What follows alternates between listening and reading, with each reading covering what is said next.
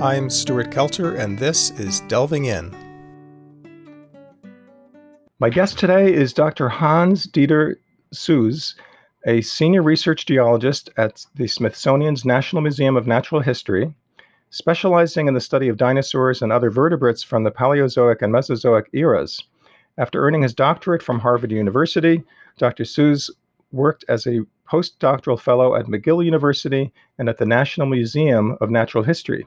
Later, he was curator and senior manager at the Royal Ontario Museum in Toronto and Carnegie Museum of Natural History in Pittsburgh before returning to the Smithsonian. Dr. Suess has collected fossil vertebrates across the United States, as well as in Canada, China, Germany, and Morocco. Today's interview will focus on the history of evolutionary theory and some of its more surprising elements. So, Hans, welcome to Delving In. Thank you, Stuart. So I originally was introduced to you, shall I say, just in the last week, watching a documentary called When Elephants Walked. It was a PBS 2-hour documentary about the evolution of elephants, alligators, birds, and whales. Whales, of course. And you were one of many paleontologists speaking on the program, and all of whom were very fascinating and passionate about their work. You in particular, I think, really talked about the history of evolution and being fascinated by the theory itself. And that's why I invited you. And I was trying to sort of encapsulate what that fascination would be. So I was wondering if you would concur with this.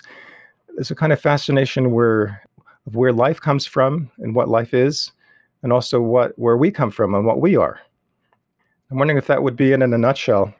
The other thing is I'm interested in the history of how we think about all these things. So how we think about these things. So that's where it comes in the theory of and the history of the theory of evolution. It's not as simple as it looks, I suppose. One thing that I read in a book that you recommended, Henry Gee, a paleontologist, the actual head of the biology division for the Journal of Nature, and he talked about the paucity of evidence that even though evolutionary theory is very well established in the general framework, that the details are so sparse just because most things don't fossilize, that there's an awful lot of speculation to fill in the details. And that makes the whole thing sort of a paradox in a way. You have a theory that's extremely well established in the sciences and in biology in particular, and yet how it all fits together is so much left to debate. The thing is, people don't understand what evolution is. Evolution is simply change through time. And what is often being attacked as evolution, quote unquote, is Darwin's theory of evolution by natural selection. But the fact of evolution was recognized as long ago as ancient Roman thinkers who wrote about things changing, life having a history, or even ancient Greece, I think. And even Greece, yeah. But certainly by the time ancient Romans thought about it, they were very explicit about evolutionary change in different kinds of organisms and starting to think on how different kinds of organisms might be related to each other. The fossil record is actually very good now and it's improving every year. And we now have beautiful series of evolutionary transformations. So, for instance, the origin of whales, which when I was a graduate student was still an utter mystery, has now been resolved due to very interesting fossil finds in India and Pakistan. And at the same time, the study now of whole genomes of organisms allows us to sort of check things too. And you get such surprising things as that among living animals, hippopotami are the closest relatives of whales. That whales, actually the ancestral whales, had ankle joints that looked much like that of any sort of cloven hoof ungulate mammal today. And those kinds of things are, really remarkable. The same thing is the origin of birds from dinosaurs. For many years, people just couldn't, when you look at the living world alone, you can't really imagine how things connect. You see a lizard and you see a bird, and they seem like fundamentally different things. But when you have the fossil record and you sort of look at the fossil record, you see how all of these things are interconnected. And of course, the genomic evidence stresses that as well. It's sometimes remarkable that things that look really dramatically different, when you look at the genome level, they only differ in a very small percentage of their genes. And I assume you're talking about the genomic similarities of living animals, because obviously fossils don't give you a DNA to analyze unless it's frozen in permafrost. Yeah, basically, so the limit is now maybe 100,000 years, something like that, if you have exceptionally good circumstances. But by the time you get back to the really important points in evolution, tens or hundreds of millions of years ago, you simply don't have DNA. So this whole Jurassic Park spectacle is scientifically impossible. So are we talking about missing links? Because, the documentaries seem to be emphasizing that there's, in terms of determining where whales came from. Well, the missing link is another sort of journalistic trope. But the missing link implies that there's sort of this gap that needs to be filled. But of course, when you fill that gap, you create two more missing links, getting to that filled gap, and then from that filled gap to the next thing. So in paleontology, we actually no longer use the term missing link. It's just something that journalists like to use to hype particular discoveries. For us, the thing that's important is that we sort of figure out relationships between organisms. We basically put together the tree of life. And once you have these branches of the tree of life, then you can start looking at evolutionary change. So, for instance, what made modern horses so different from the earliest known horses out there, which were forest-living animals that ate soft leaves and maybe fruit and so on, whereas modern horses are highly specialized for eating grasses. And that's the kind of thing that you can reconstruct once you have figured out on how all these different species are related to each other. So would you say it's kind of like a very elaborate jigsaw puzzle in a way? I mean, we don't want to use the word missing link. Can you use word missing piece? It just seems like it's so intuitive to It is very much so. And that's sort of the exciting thing about it, But imagine it's a jigsaw puzzle where you buy a jigsaw puzzle and the bag is half empty or even more. So, right, and you have to almost imagine the missing pieces. Maybe one of the objections to what missing link is, it makes it sound like it's a straight line, where a jigsaw puzzle is three-dimensional, or it's at least two-dimensional. Exactly. Actually, we have to think of it as a four-dimensional jigsaw puzzle because it unfolds in time, so the fourth dimension. But there's very much this bias to still think about things in a linear fashion, and that's simply a result of Western philosophy. We always thought that, things are somehow purposeful. We start from A and we go to B to achieve a particular end. And that's something even scientists have to struggle with because it's so deeply ingrained in our thinking and in our education that it's very difficult to get around that. And rather than in the old days where people thought that basically you had these lineages that go from A to B to C, we now realize that many of these great evolutionary transitions in particular are basically a bush rather than a straight line. So for instance, all these discoveries in recent years of new human precursors show that there were all these lineages that went nowhere. They just existed and then they went extinct.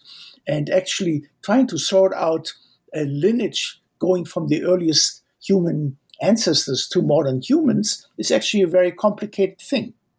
It's almost like a child doing one of those pen and pencil mazes, trying to find where it actually goes from beginning to end can be very, very difficult. Because you have all these blind alleys that you didn't see far enough in advance. Yeah, imagine a maze where you have like so many alternative routes. Yeah. Yeah, I was amazed to learn in preparing for this that Darwin himself hardly ever used the word evolution, and that he referred instead to descent with modification. Yeah, that's true. That is exactly true. And actually, the word evolution doesn't show up in the Origin of Species until the 5th edition. I have like earlier editions in my private library, and there's the E word is nowhere to be found in those. The E word. Yeah, that's just one letter shorter than the F word. Um, so, it's well known that Darwin faced a lot of opposition at the time and after the fact, and also that he himself was very reluctant to publish and only published when a rival was about to scoop him, and then Wallace, and that he insisted on publishing together. He seemed like a really decent fellow. Could you talk just a little bit, and I don't want to get too much into a digression about religion, but what are some of the objections to evolution? And also, in reading Henry G., it seems like the objections are not just from religious people. No, I think the objections are primarily religious, and you have to understand it in the context in which Darwin was working. At the time, even though there was already Enlightenment philosophy, most people, particularly people of the Christian denominations, were reading the Bible. The Bible had a very straightforward account on how things unfolded, how God did these things over a couple of days. And it was very difficult because even the earliest Victorian scientists were still trying to reconcile what they learned from science with what was in the Bible. It's only during the 19th century that people gradually realized that there was far more time involved, that things were a lot more complicated. And it's not surprising because basically the biblical narrative in Genesis is one that was conceived of by people who really didn't have scientific data. They just sort of came up with stories that would seem plausible to them. And that's the way it was. I'm sure if they had known more about what we now know in science, that would have unfolded very differently. And you can see it in every religion. There's a slightly different narrative on how things were created. So in the 19th century, when Darwin first published on it, because his book was such a bestseller, it had a huge impact. The idea of evolution was actually not novel. Lamarck had already talked about it, and there's a whole host of 18th and 19th century, early 19th century naturalists who had similar ideas. What Darwin's brilliant point was that he looked at evolution, he brought together evidence for it, and then he tried to hypothesize a mechanism on how this would happen. Yes, evolution was something that people realized happened, changed through time, but what Darwin did was basically what he called one long argument, was to figure out how this could have possibly unfolded. And that was very controversial. Even though people thought about selection, they didn't think of God basically as a pigeon breeder or something like that. So we're talking about natural selection, I assume, right? So if so, could you explain to our listeners what that term means? In formulating natural selection, Darwin was very much influenced by what he saw with artificial breeding, how humans had raised specific crops or specific varieties of animals, either for consumption or for the pet market. But that really gave Darwin the idea. And quite independently, Alfred Russel Wallace had realized the same thing, observing organisms interacting in rainforests. So then natural selection then would be something different than deliberate selection for modifying crops or breeds of dogs. Exactly. Mm-hmm. Or pigeons. He was particularly interested in pigeons. And it's the whole notion that selection was something odious is actually based on people who worked after Darwin. That was particularly when Spencer first used the sort of unfortunate phrase, nature red in tooth and claw. And then, of course, the misapplication of what was thought to be Darwinian thought by various totalitarian regimes, particularly the Nazis. That has nothing to do with Darwin. They just basically used a caricature of Darwin's ideas to justify their own dreadful political ends. And that would be social Darwinism, I assume. That's social Darwinism, yeah, which in different forms existed everywhere. Here in the United States, we had all these big industrialists saying, this tooth and nail competition is good because that's what nature wants us to do. So a Rockefeller or Carnegie. I don't know if Americans realize, but that social Darwinism and eugenics was not popular just in Germany, but in the United States and probably other places too. Oh yeah, Britain, France, it was, yeah. Mm-hmm. It was a very, very popular idea that the overemphasis on racial differences and even the Bolsheviks, in another term that Herbert Spencer coined was survival of the fittest. I was amazed to hear that wasn't a Darwinian term either. No. I mean, it wasn't Darwin's term. No, it wasn't. Darwin basically said when you have a population of individuals in a given species, you have various external factors to consider that these individuals respond to, and some of them have features that make them more successful to adapt to changing circumstances than others, and that success is measured in terms of how much progeny they leave. But there was never what the Spencerian phrase of survival of the fittest was not something that Darwin had in mind. Right, and the problem with the phrase is it makes it sound like it's a static time period, and that the strongest wins the contest. But in fact, it's really who survives in the long term are the ones that are the most adaptable, not necessarily stronger in any one particular moment. Yeah, and that's something that Darwin later on would point out. He says it's not the most intelligent, it's not the strongest, but it's the one that can adjust to changing circumstances. And that's something that unfolds over time. Today you may be very successful and have a lot of progeny, but imagine 100 years from now when circumstances in the world change dramatically, can you adapt to that?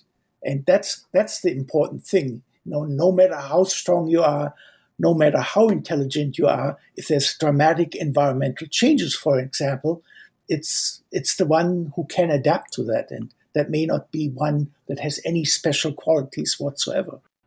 In geologic time, I think human beings are about to find out if we can adapt to the changes we ourselves are making to the environment. Yeah, exactly. Mm-hmm. And usually rapid environmental change is a catalyst for variation, isn't it? Or at least for which variations survive. Exactly. Well, variation is always there, but what it does, it sort of canalizes variation to, new sort of kinds of variation or ranges of variations. Because when you look at large populations, you see a tremendous amount of variation. They are identical in sort of the basic body plan and the basic biological attributes. But other than that, there's huge variation. And it's really difficult to predict what kind of variation will be useful under what kind of circumstances. If we were talking about adaptability and which species survive, and that rapid environmental change doesn't necessarily cause more variation, but it's kind of almost shakes up the dice in terms of which variations are going to be the ones that ensure survival to the next generation. And I think that brings up another point, which is, I think one of the objections maybe by religious people is that natural selection has a kind of random feel to it. It's not, to use a philosophical term, teleological, that variations don't occur because they need to occur, but variations survive because they ensure survival, but it's not intended in advance. No, variation is the result of various factors, that gene combinations, but the fundamental thing is mutations, and mutations are fairly random. There are all kinds of factors that cause mutations. Most mutations are either neutral or sometimes actually deleterious, but every once in a while there are mutations that eventually will help a population or a set of individuals to do better under a certain set of circumstances than their competitors would. And that's a really important thing. So mutation creates random variation, and it's that variation that then is affected by natural selection, that certain variants are more successful than other ones. Ultimately, no organism is always successful. It's just the changing circumstances that favor certain combinations of features. Right, but the mutations themselves occur randomly. In other words, they're not occurring in order to. And then there are also other mechanisms as well, incorporation of genetic material from viruses or bacteria. I mean, that seems like a much more rapid way of changing one's genome. Yeah, that's something that only in recent decades people have realized how much of our DNA is actually viral or bacterial in origin, and that was basically co-opted. And nobody really understands why that is so.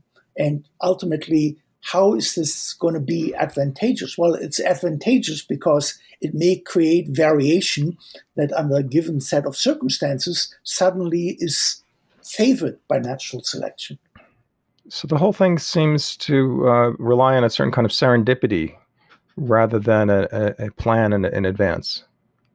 Oh, absolutely, yeah, and that's something that a lot of people really don't like. I mean, that's sort of a philosophy. Even some atheists would sort of get really upset about this because we are sort of, as a species, we hope that there's some kind of purposefulness to our existence. That we are here for a reason. And when you tell people that you have a lot of viral and bacterial junk in their DNA, that's not something that people are particularly pleased to know. You were saying that even atheists can be upset. Oh, absolutely, because everyone certainly at some point in their life sort of asks themselves, "Why am I here? What is my purpose? Can I leave a legacy?" All those questions, and people are really not very happy when you tell them that much of what happens is really beyond our control. Well, and also that humans may not be as much on the pinnacle of creation, if you will, than we might think. And I think human beings as a species hate to be demoted in that way. I mean, starting with the world not being the center of the universe, for instance. I think a need to see ourselves as being at the top, not just the top of the food chain, but the top of the creation chain. There was a book and PBS series that came out, I don't know, 40 years ago called The Ascent of Man, Jacob Bronowski. And, and not the descent of man, the ascent of man. The ascent, yeah. Yeah. And, he himself was very aware that it wasn't a straight line and that there were awful things that happened along the way. And he had one particular episode about the Holocaust. But still, the title is certainly very suggestive that human beings are unbelievably special in our gifts and our ability to understand and fathom. I mean, I don't think any other species is going to go to the moon anytime soon, for instance. And Henry G., who you recommended, really seems to have an interest in demoting us. He seems to take delight in bringing us back down to earth, so to speak.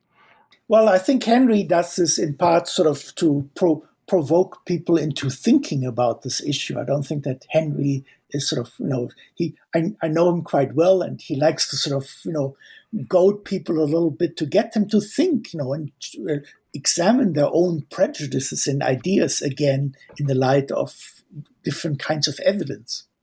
One of the facts that Henry G. points out in his book, The Accidental Species, is that there's a fairly recent finding that there were multiple species of hominins, which are human-like or human species, that existed on Earth at the same time. It's not so that really violates a sense that there was this progression. How can there be a progression if they overlap? It's not exactly a missing link if it's still alive. And we're talking about even in just barely older than historical time, like in the last 10, 20,000 years, there were what we might consider more primitive versions of ourselves living at the same time. Well, the whole idea of progression is one that we historically superimpose on events. When the events unfold, nothing or no one is aware that they're part of a progression. That progression is a mental construct that we put on the whole thing after the fact. And that things can move in either direction. They can move in the direction of more complexity or less complexity, for instance, genetically, which is really an astounding idea. I mean, I think the assumption is, it always gets more complex. And one of the points that he makes is that single-celled organisms genetically are not necessarily less complex. On the unicellular level, for instance, there's some amoeba that have 300 times as many genes as humans do. Yeah, that's certainly correct. And that single-cell organisms give up some of their genetic complexity in order to, well, not in order to, because that makes it sound purposeful, but in the process of joining up with other cells to become multicellular, each cell in some ways can become less complex. Yeah, because these other cells will share some of the functions, so then you have a redundancy in the system that gets gradually reduced. Yeah. Could you speak a little bit about, I guess, what's called vestigial traits? Isn't, I think, a blind assumption that anything that we have or any behavior that we have must have evolved because it's functional. And that's not necessarily true. Sometimes there are parts that we have that don't disappear just because they don't cost that much biologically. So, for instance, the appendix hasn't had a purpose for probably quite a long time. Or another example is male nipples don't do anything, but they don't cost much in terms of resources. So therefore, they're not eliminated. Yeah, there's sort of in all body plans of organisms, there are certain things that are retained, even though in some cases they may not seem sensible in terms of function. So not everything that's in our bodies actually has an assigned function or set of functions, but sometimes there are things that basically are sort of traces of our historical origins. You mentioned male nipples. That's a good example because all mammals have nipples. It's just that in the females, because once mammals started feeding their offspring on milk, then those particular mammary glands were specialized, but males, being sort of from the same mammal body plan, still retain nipples. With the appendix, it's a different story. There are some medical specialists think that the appendix may still have some kinds of functions in the immune response and so on, but there's a lot of debate about this. And so one shouldn't, just because a function is not immediately obvious, one should not assume that something is non-functional. And also the other thing that people naively post-Darwin have always done is sort of thought one form means one function. And you get these bizarre examples. For instance, you think about the horns of a goat. Well, you say, well, they're used for fighting and pushing enemies away and so on. But actually, it turns out that the horns also play an important role in thermoregulation. They have a lot of blood vessel supply, and that blood vessel supply helps goats under certain circumstances, when it's particularly hot, to sort of shed excess heat from around the brain and keep the brain at a temperature at which it can operate successfully. You would never think this about goat horns, but that's what it is. So there are often functions that are not immediately obvious, but they are actually evolutionarily important. This, I think, is a good example to show the ways in which evolutionary theory kind of, even though it's so well established, there's also a lot of room for speculation as to why particular things evolved. One example being bipedality. So why do humans walk on two legs instead of four? And I think the assumption has often been, oh, we walk on two legs so that our hands are free for making tools. And that may be true now, but that's not necessarily why that evolved in the first place. And so there's a lot of speculation. Exactly. Mm-hmm. Exactly. So, well, it could be because it helps to cool the body when it's horizontal and catching the wind, or it could be to reach higher branches. I mean, there's probably dozens of speculative reasons why.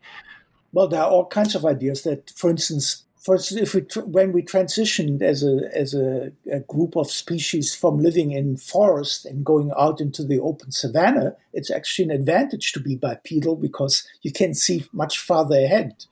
That's one other possibility. But also, in many animals that develop bipedalism, it actually turns out to allow for more effective locomotion, faster locomotion, greater maneuverability. And that's something that was, for instance, important in the origin of dinosaurs.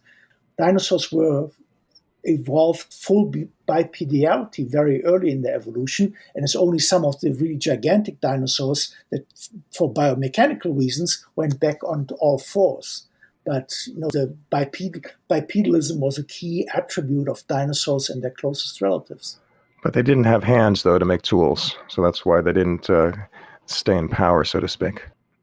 Well, the thing is that, do you need to have tools if you have all of the features that you need to process your food and so on? So it's, That's a question. In fact, a colleague of mine once sort of speculated if dinosaurs hadn't gone extinct, would any dinosaurs have developed like tool use in the human sense? But a lot of animals use tools without using their hands.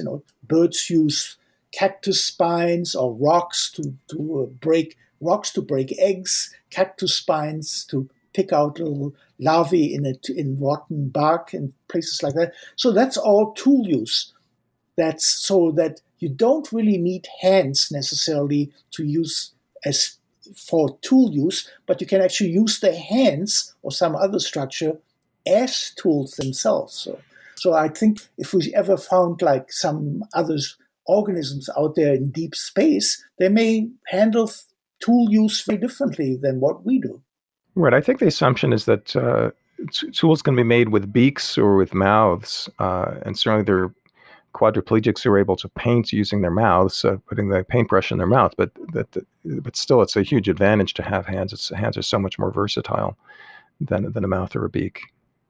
Yeah, for us. But if you have a different selective regime, then that may not be necessary. Plenty of organisms do amazing things without hands. I mean, you look at social insects, what they can achieve without specialized appendages. Yeah, if you have put enough of them together, you can make a beehive.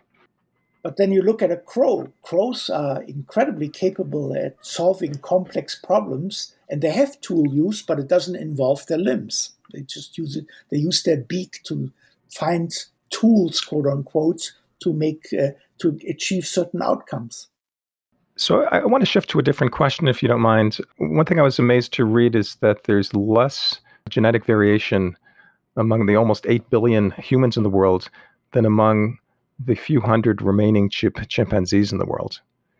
And I was wondering if you could comment on that, why that would be, and also what the implications are. I mean, to me, it seems like we can be more confident that we're all much more alike than different in terms of humans. But why is that the case, and what does it mean for you? Well, that's an interesting question. I don't think there's an easy answer for that. But I think the fact that we are genetically so similar sort of puts paid to the old notion that, there's this great variation in humans, that there were somehow humans that are better than others and so on. But, there's absolutely no biological basis to this. And it's the same thing, the concept of race in biology is one that is now completely outdated, because when you look at human populations, you have this amazing amount of variation within a sort of narrow bandwidth, but all of the rest is the same, and those other variations are basically spread across space because, there's no particular race. They're just sort of like in certain areas, you have a certain set of features, maybe sort of a little bit more clustered together than in others. But, there's no biological justification to talk about race. Race is really a social construct. I know a lot of people will hate that notion, but that's the biological view of the matter. One racial difference that seems to be real is that Europeans have some Neanderthal genes, and Asians seem to have some Denisovian genes, and it's only sub-Saharan Africans that are more or less pure Homo sapiens. Is that true? Well, but even Denisovians had Neanderthal genes in them, and even among European populations, the amount of Neanderthal DNA varies greatly. It's anywhere between 1% and 4%. And again, it's just like that virus DNA. There are these bits of historical heritage, and certain bits stay around. And in some cases, they may be beneficial, and in some cases, they may not be beneficial. So I have a somewhat esoteric question about the mixing of Neanderthal and Denisovian genes. Correct me if I'm wrong, but my assumption was that implied that there was some mating between Homo sapiens and Homo neanderthalis. But I thought that different species couldn't mate, or did they mate before they separated? Well, actually, it's astonishing. Species can mate quite freely with each other. There was this idea once of the biological species concept that has been falsified many times over. In fact, many species can mate.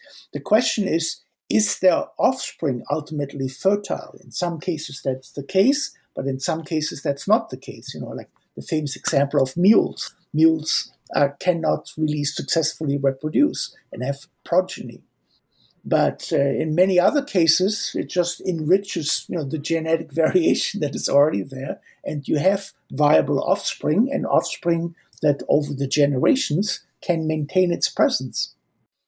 And certainly among early humans, that was, from the DNA evidence, was clearly the case. Denisovans mated with Neanderthals mated with anatomically modern humans, Denisovans mated with anatomically modern humans. So you get this enormous variety of things going on. And ultimately, we don't have yet all of the answers to these questions, but ultimately you create an enormous amount of variation. And that may be variation that in some cases is regional, but in some cases through later migrations and dispersal may have actually spread much more widely.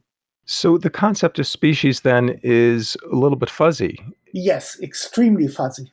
It used to be defined that if you can't produce after mating, the offspring can't then reproduce, then that implies that they're different species. But now we can say that even if they can, if they're different enough physiologically, if they have different enough characteristics, then we'll just consider them different species. What's the criteria? Yeah, in most cases, we recognize species based on external differences. You have a bunch of birds, for instance. You see all these external differences and said, okay, that species A, that species B has blue feathers. Species A has yellow feathers. Species C has a combination and maybe a tuft on its head and so on. But what in most cases has never been done is actually tested whether these species can interbreed. And more we get genetic evidence that species actually can interbreed in many cases quite extensively. So basically what we're now reduced with is to certain species concepts. And I personally am an adherent of species as something that you can recognize by features, external or other biological features, and not whether they can reproduce but are reproductively isolated or not. As I said, in biology, there are probably dozens, maybe even more species concepts out there, and there's wide disagreement of what applies to actual organisms out there. Do bacteria have species? Those kinds of things. So there's a great deal of discussion. And there are shelves and shelves of books that have been written on the topic, and we are no closer to a resolution than we were, say, 20 years ago. We're here talking about evolution and the evolution of the theory of evolution, that it's never quite as simple as it seems, although it's an amazingly simple idea that has incredibly complex ramifications, I would say. One more example of that in terms of we're not really sure about how things actually unfolded is the importance of fire and cooking in human evolution. From what I've read, there's speculation that maybe the need for less powerful jaws after learning how to cook left more room for a bigger skull case because you didn't need to have as powerful muscles in the upper part of the head, to chew all the food. So there's a lot of possibilities for unintended ramifications and developments and consequences for any particular change. And that's, I think, one thing that's, rankles a lot of people is the idea that things can sort of happen is in this unpredictable, unfolding kind of way, rather than Exactly. a kind of plan in advance, whether a divine plan or even just a biological plan, that things just happen. And it's happened not just randomly, it happens because the whole complex interactions in the environment really determine what happens. So it's not random per se, there's a random element, but constraining the randomness is everything else that's happening all around.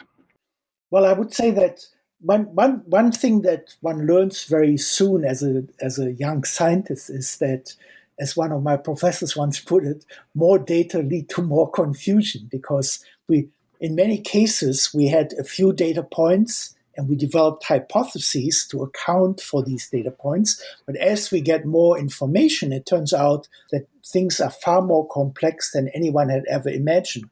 human evolution is a wonderful example, since it's something that directly relates to us. So you get all these wonderful stories on how cooking, for instance, makes certain things possible. But then you consider the fact, for instance, Neanderthals had an enormous brain case. In fact, in many cases had a greater brain volume than what we have as modern humans, but they use their jaws in a very different way.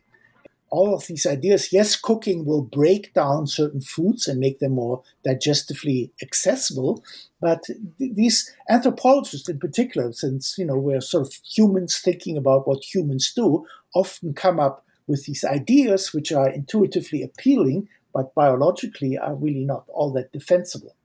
There's far more randomness on, effect, cause and effect than a lot of people like to admit. When it does seem to be a human need, that's a universal human need to tell stories, and particularly to tell stories about origins.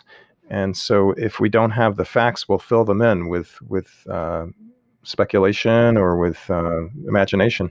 Yeah, the one thing that makes us human, in my mind, to my mind at least, is stories. Stories are central to us, and one story is particularly significant for humans, and that's the question, where do we come from? And people want to know that. And, everyone has stories to explain that. If you're a religious person, you take certain religious creation myths. If you're a scientist, you talk about, the origin of life and evolutionary change after that.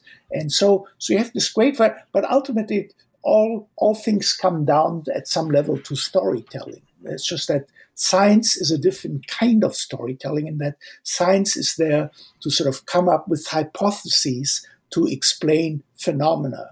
And sometimes these hypotheses are simply falsified by other kinds of data that come in, whereas these, of course, creation myths, they're fixed and they don't change. Like, for instance, if we were to find something that shows that certain things happened earlier than other things, the creation myth will not change, whereas the scientific notion of what happened will be affected by that.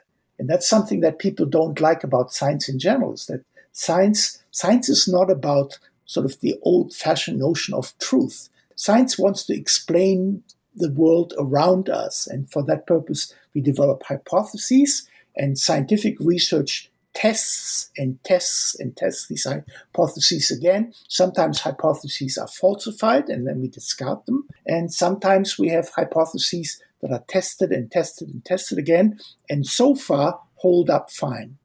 And that's something that people really don't get about science. And in fact, I'm always thinking about this with our current pandemic. People always say, like, these people don't know what they're talking about. They tell me this one day, and the next week they tell me something else. But the thing is, they're collecting data, and sometimes ideas that we had about this pandemic get shredded by new sets of data. And that's also then leads to other recommendations and so on. But that's how the scientific process works. If you seek truth, then in the old-fashioned sense, then you should stay in religion. Science is about actually accounting for the phenomena that are out there, and explanations for those change from time to time. Once we were at the center of the universe, and then Copernicus kicked us out of that. Darwin sort of said, well, we're just a specialized kind of primate.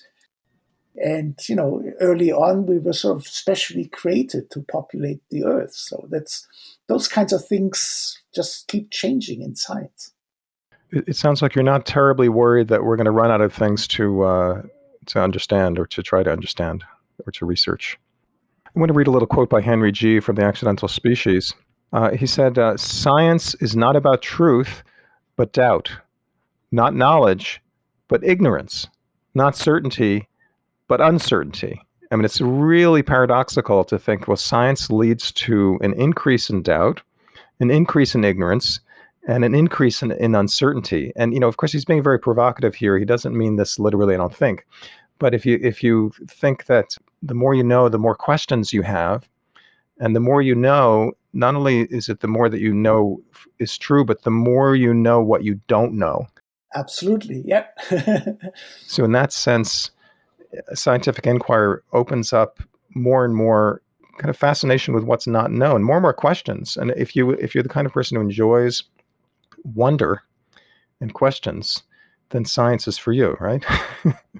Yeah, that was the famous thing a few years ago when Secretary Rumsfeld said that there were known knowns, there were known unknowns, and then there are unknown unknowns. And that is actually very true for science because we have a certain body of things that we pretty much all are agreed on.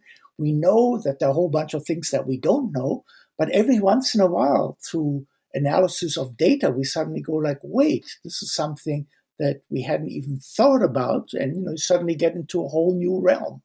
Like when quantum theory was first developed, when people first thought about gravitation being something that might have occur in waveform, those were all things that were literally until then unknown unknowns. And that's one of the beauties of science, that you look at the world around you and you see that, as somebody once put it, that the universe is not only incredibly complex, but it's far more complex than we can even imagine.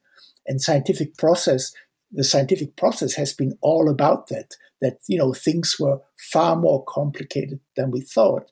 And we're still discovering it, and it's still getting more complicated. So even if what there is to know is finite, let's just say for argument's sake, the magnitude is so enormous that it probably would take multiple lifetimes of the universe to figure it all out, is my guess. And that's just a guess.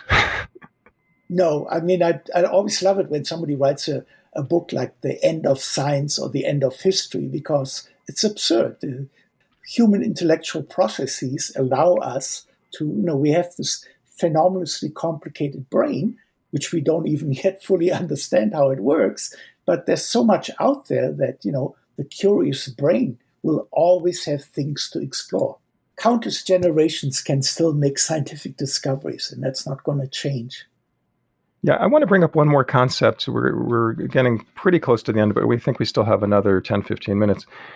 There's an idea that no one organism that's alive today is more evolved than any other. And that's sort of a provocative statement because, again, we think of ourselves as being the most evolved. Yeah, because what it really is the case is that different organisms, there is nothing like a most evolved. Organisms evolve to points where they can adapt to a given set of circumstances. In our case, we are an animal that doesn't have any clever defense structures. We are not very large. We don't have teeth and claws to defend ourselves. So we opted for something totally different. We sort of basically, over time, humans learned to cope with their environment in different ways. We have a very large brain, an accident of evolution, and that brain in time allowed us to develop tools and then sort of suddenly handle the world around us using those tools. An insect, for instance, the honeybee, is perfectly well adapted to what it is doing. It's part of a colony. It gets supplies for that colony. It lives out its life doing various things in the colony, but it is in no way less evolved than a human being is. It's just, again, sort of an anthropocentric view of the world, that since we are currently dominating the planet in terms of sort of physical domination, that we are somehow better or more highly evolved. And that's certainly not the case. I have a related question. Was there a tipping point in human evolution after which intelligence, whatever that means, rapidly grew? Do we have enough information to even speculate about that? So I'm always very hesitant to sort of say this is a tipping point in evolution. Well, we thought we kind of sort of knew this, but things getting more complicated all the time there too. In the past, when you looked at stone tools, for instance, you had these very simple early tools, and then much more complex ones the closer you get to anatomically modern humans.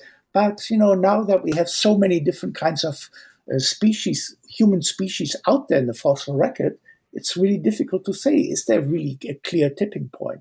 For instance, I mentioned earlier that Neanderthals had a relatively larger brain than we do, but was there a tipping point there? Or is it at our more reduced brain volume that was a tipping point?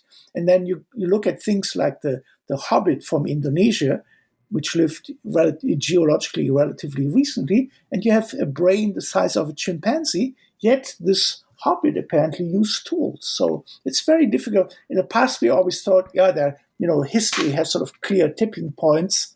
And now we are just less certain about this. It seems to be much more gradual rather than that there was a sudden quantum leap from one to another. Yeah, because I think this in the popular conception, this is maybe most famously depicted in Stanley Kubrick's movie 2001. There's this encounter with this monolith, which I guess you could say is symbolic for a leap of evolution, and suddenly it occurs to the man ape that, oh, I can use this bone as a weapon, as a tool. And then he was able to fight off the other group, and then he throws it up into the air, and it turns into a satellite. The photography makes it look like it's just a blink of the eye. Everything else unfolds because of that one moment. Yeah, and that was based on a very popular book by an author named Robert Ardrey, who had this notion that we've got the tools, and then we immediately started doing all these things, including sort of clobbering each other with the tools. And, that was sort of an early version that was based on basically the misinterpretation of the earliest humans, the Australopithecines. There was this idea developed in the 1950s by the original discoverer of Australopithecus that all kinds of smashed and broken bones found with Australopithecus fossils indicated that these animals, these early human-like animals, were fighting each other and breaking up things. And, he sort of describes how bloodthirsty these are. That was a notion that was very popular in the late 50s up to the late 60s. And got an impression in many books. And I think Stanley Kubrick's movie is sort of the cinematography celebration of this particular line of thought. And now, basically, this is completely discarded. You watch the movie because it is visually a real treat, but there's certainly no intellectual message to be taken away from it. Yeah, another way in which humans have been dethroned is the idea that our ability to use language is unique, that it's not quite as unique as we had thought, that other animals have kinds of language, and yet it's pretty undeniable that our language is much more complex. Well, but is it? We really don't know much about the languages of other kinds of organisms. I mean, when you think that a tiny organism like a honeybee has this already incredible repertoire for communicating things, then, how do you measure that complexity? Yes, human languages are very complex, but some human languages are not, whereas others are incredibly complex and have, words for not just items, but sort of for variations within those items, whereas other languages do not. Language is something that is as much subject to adaptation and selection as everything else. But you can't say just because a language is more complex, it is somehow better or quote unquote advanced than another. So what would you say are the advantages, if any, of recognizing that we're not as special as we think we are? I think to me, the main thing is that we should take that lesson to heart and then treat the world around us accordingly. Because right now, we're still sort of all thinking about, the earth, the natural world is our dominion. We basically can do what we want with it. And that has had this catastrophic effect that we're now destroying natural environments on land and in the ocean, and, to the extent possible in the atmosphere as well. And, that this should give us pause, that we are part of a larger natural community, and we should conduct ourselves accordingly. Since we are, in some ways, the most advanced species in terms of technology, that we should basically, rather than take dominion, we should sort of emphasize more the stewardship, that we can do things that other organisms cannot do, and we have that moral responsibility. So we may not be necessarily more special in certain ways evolutionarily, but we do seem to be the leader of all other species in terms of our ability to affect the overall environment. And that's something that we need to take stock of, but without so-called lording it over all the others. That is correct. Yeah. Mm-hmm. Exactly. Yeah. And, that's sort of like the famous line, with with power comes responsibility. And I think that a lot of people don't get that message. We have that power. Right. So Spider-Man, right? Yeah, exactly. I'm sure it predates Spider-Man, but certainly being Probably, made yeah. popular by Spider-Man. So. I mean, that's true in every situation. People, when you have particular abilities, then they come with responsibility. You should use those abilities. Since we are thinking, reflecting organisms, we have that responsibility. So is there any danger that we'll all become Janes? We're afraid to walk around in shoes lest we step on an ant and kill it. No, I don't think so. I think that's a particular tradition, but I don't think we are to that point. But we have to understand that we are trying to have infinite growth on a planet with limited resources. And even if we can dream about sometime in the far future settling on other bodies in the universe, right now this is what we have, and I don't think technology is going to progress quickly enough to sort of resolve this issue. And right now, change has so dramatically accelerated in terms of pollution, in terms of the warming of the atmosphere, that we really at this point have to sort of stop and take measures to. We cannot address all of the species losses that have already happened, but we can sort of reduce the rate of change and so allow us to sort of adapt to these changing circumstances.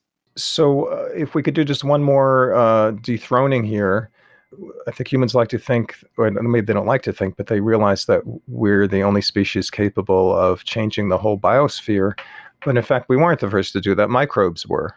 So once again, we're not the top dog. Yeah.